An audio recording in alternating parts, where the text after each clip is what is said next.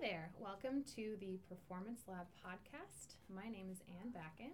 And I'm Stephen Earnhardt, and we're both second-year grad students here at Sarah Lawrence. Today we have with us Kamala Sankaram. Hello. Could you tell us a bit about what you workshopped with us today? Sure. So today in the grad lab, we talked a lot about collaboration and listening and techniques and exercises that help to sort of expand your listening awareness to those around you, mainly focusing on the sonic space. Cool. You are a graduate of Sarah Lawrence, right? Yes. So I was just curious about what your experience was like here and also what it's like to return here. Wow, Sarah Lawrence was kind of a shock to my system when I got here. I grew up in a very small town in California, and I had been to New York City once before coming out here to go to college, and I definitely was not totally prepared for what Sarah Lawrence was like. 'Cause I was a very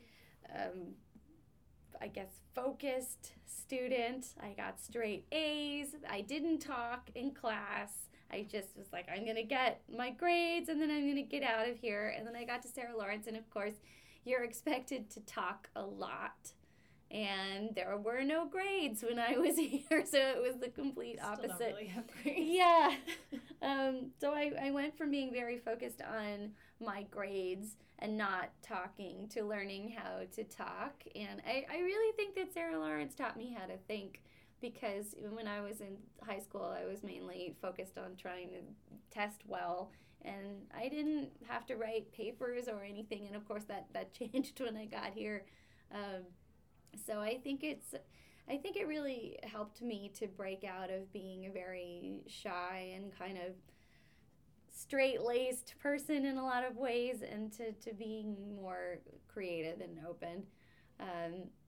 And it is funny coming back, because some things are very, very different, and then some things are completely the same. Like the theater building is the same, the workshop theater is the same.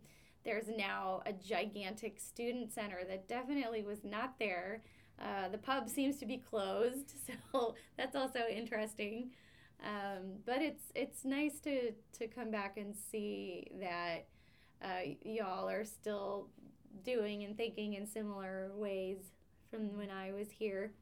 Was the grad, I don't think the grad program had come about when you were here, is that correct? It was very, very small. I think there were like 2 theater grad students. So it's definitely evolved. Yes, yeah. So you and I both recently worked on a piece of yours, which was looking at you at Here Arts, and we talked a little bit during that project about how Sarah Lawrence influenced your work.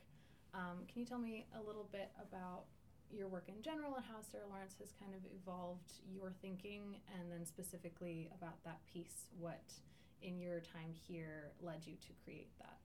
Sure. So Looking at You is sort of a hybrid opera theater piece dealing with privacy online and algorithms. And I do think that the way that I approach my work is very much rooted in my time at Sarah Lawrence. I talked about this a little bit in the grad lab also, because it tends to be multidisciplinary and multi-genre. And that is something that I started to think about while I was at Sarah Lawrence. I was we didn't have majors. I don't know if you have majors now, but okay. So I was a music third, but also I did theater in the context of that music third, and I also studied many other things. And part of what interests me in making theater in particular is looking for these connections between different disciplines in order to support storytelling. So that piece was very, very collaborative between different disciplines. It was computer programmers and privacy researchers, and then theater people, video musicians, a saxophone trio, and a piano and electronics. And so it's all of these different disciplines coming together, and a multi-genre piece in that it used opera and also some EDM and some jazz. And so I do think it was a very Sarah Lawrence piece in that it had all of these different things coming together to make something that I hope was coherent, but was very, very eclectic. You brought up the idea of the nature of a conductor, you know, and when there is not one, that it requires even a deeper listening between people. And on a project like the one you just described, I guess, was there a conductor? Like, how does a collaboration like that work, and how did you, quote unquote, listen to each other, and how did some of that crossover of genres work in terms of, from the music point of view? This particular piece, there was a conductor, which was really important because there were all of these moving parts to it. So we had, the music was one component, but then there was also a very in-depth video design that included personal information and photos data mined from the audience for each show. So the music had to be synced up with the video very, very specifically. But it was a collaborative process in that what the data mining was able to do informed how the script was created, which also informed the music. The music is informed by the story that needed to be told, but then also by the strengths of the particular performers who were in it. So the saxophone trio was all people that I had worked with before who are improvisers, and so they were able to take certain verbal instructions and translate them into music in a way that other players might not have been. And similarly, all of the singers were people who were capable of crossover styles, that they could sing operatically but also in a more pop or gospel style. And so the piece was really built on the people that performed it, and made in this deep collaboration with these computer programmers. When we started working on the piece, we knew that we wanted to do data mining, and we knew that we wanted to have a chorus of tablet computers who could all sing in sync with each other and also show synced content, but then also different streams of content, and nothing existed that would make that possible when we started working on it. And still, there's no software that allows tablet computers to sync wirelessly, and so the coders had to build it for the show. So in that sense, then the text and the music drove the software design.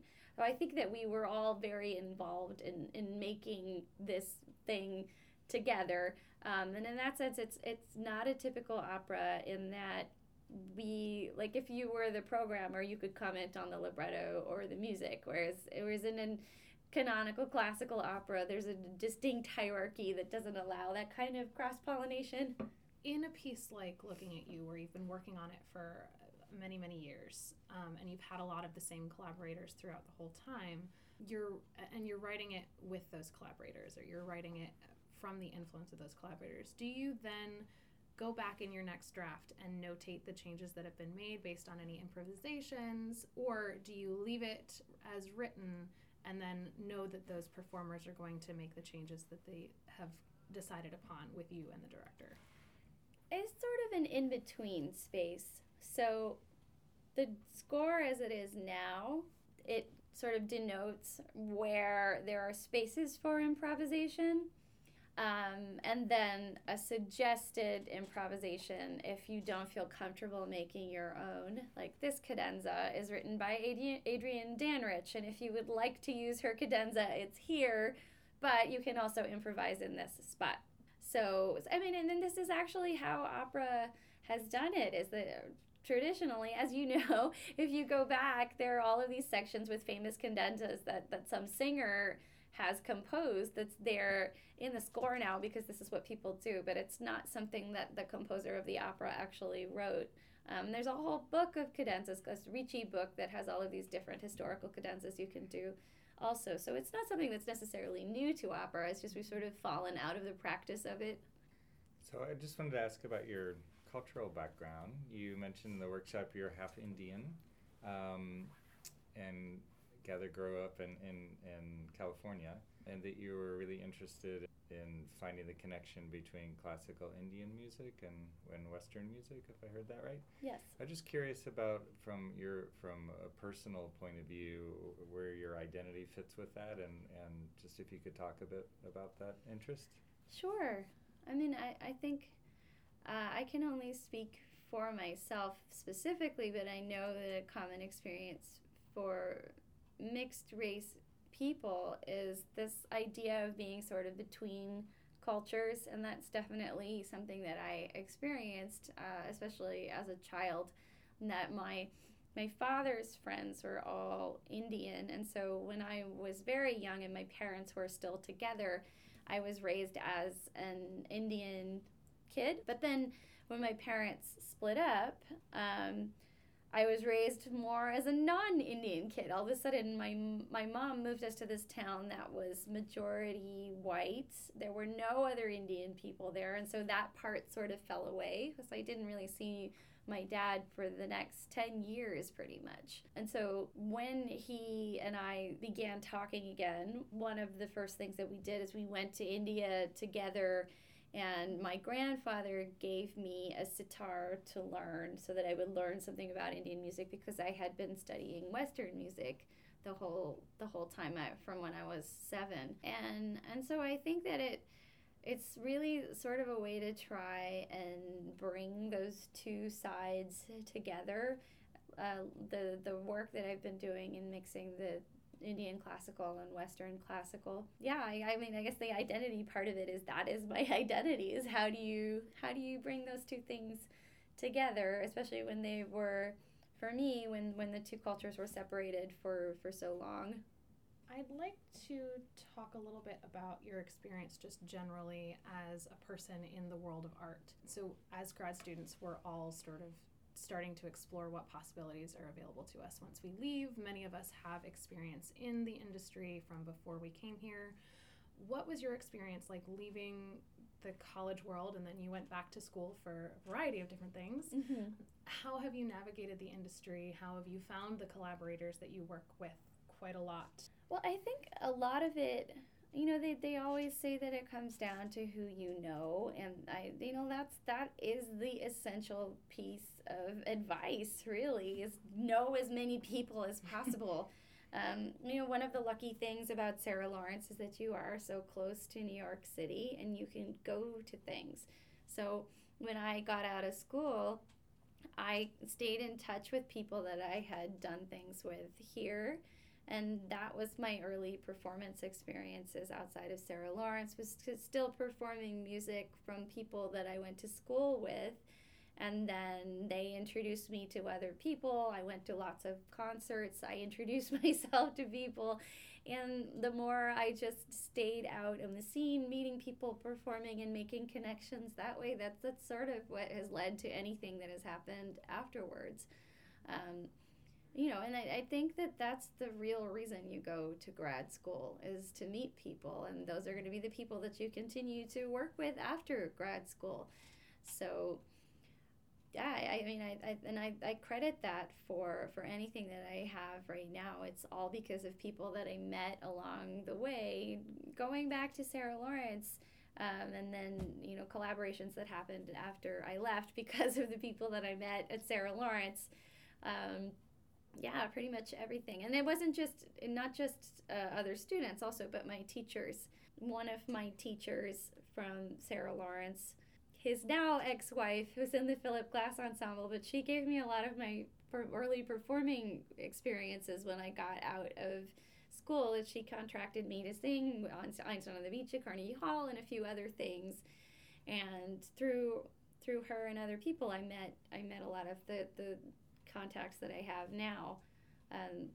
So that there really is a direct line back to being in school here. Is there anything that you would change about your experience in the industry, or about the industry in general, if you could do that for future generations? Wow, that could take like another 20 minutes to answer that question. Sorry. It's okay. No, but I mean, I think that there really still are structural inequalities that exist. So when we talk about networks and saying go and meet lots of people, that's obviously still going to be more difficult for women and for people of color, just because the gatekeeping part of it is still very much one race, one color, one gender. And that's an obstacle that we still have to keep fighting against to overcome. So it's not going to be as easy as it sounds, just saying go out and go to concerts and meet people. If there were one thing, that would be the thing that I would change, is to make the sort of higher levels, administrative and gatekeeping levels, also equally diverse, so that there is more of a pipeline from school to higher, greater opportunities, because it's not there yet, but hopefully we're developing it so that it will be, but it's not there yet. You mentioned that you worked on a virtual opera for virtual reality. Yes. And I would love to hear about that. So this was a collaboration with a company called Opera on Tap that is here in New York, and we're one of the co-producers of my show at Here Looking at You. Opera on Tap and I had worked a few years ago on what was going to be an immersive comedic murder mystery opera that was meant to take place in 3 rooms at the same time, so that when you have sopranos hitting high notes, they would harmonize with each other through the walls. So we had this idea of doing this kind of immersive thing anyway, and so some students at the NYU ITP program came to Opera on Tap and asked if they had anything that could work for virtual reality. So they thought of this murder mystery piece, but it was 40 minutes long, and at that point, you couldn't stay in VR for longer than 10 minutes without getting sick. So we decided to make something new, and I have a deep love of horror movies and had just met a librettist who also has a deep love of horror movies, so we decided to make a horror opera. And virtual reality, one of the things you have to figure out is, why is the viewer there? So we decided it would be a virtual reality horror opera about the male gaze. And we did 1 episode of it. It's on Samsung VR, and we're trying to finish it now, but we need more funding. All right, I think that's all we have time for, but thank you so much for joining us. And those of you who are listening, we will be back next semester with our next guest.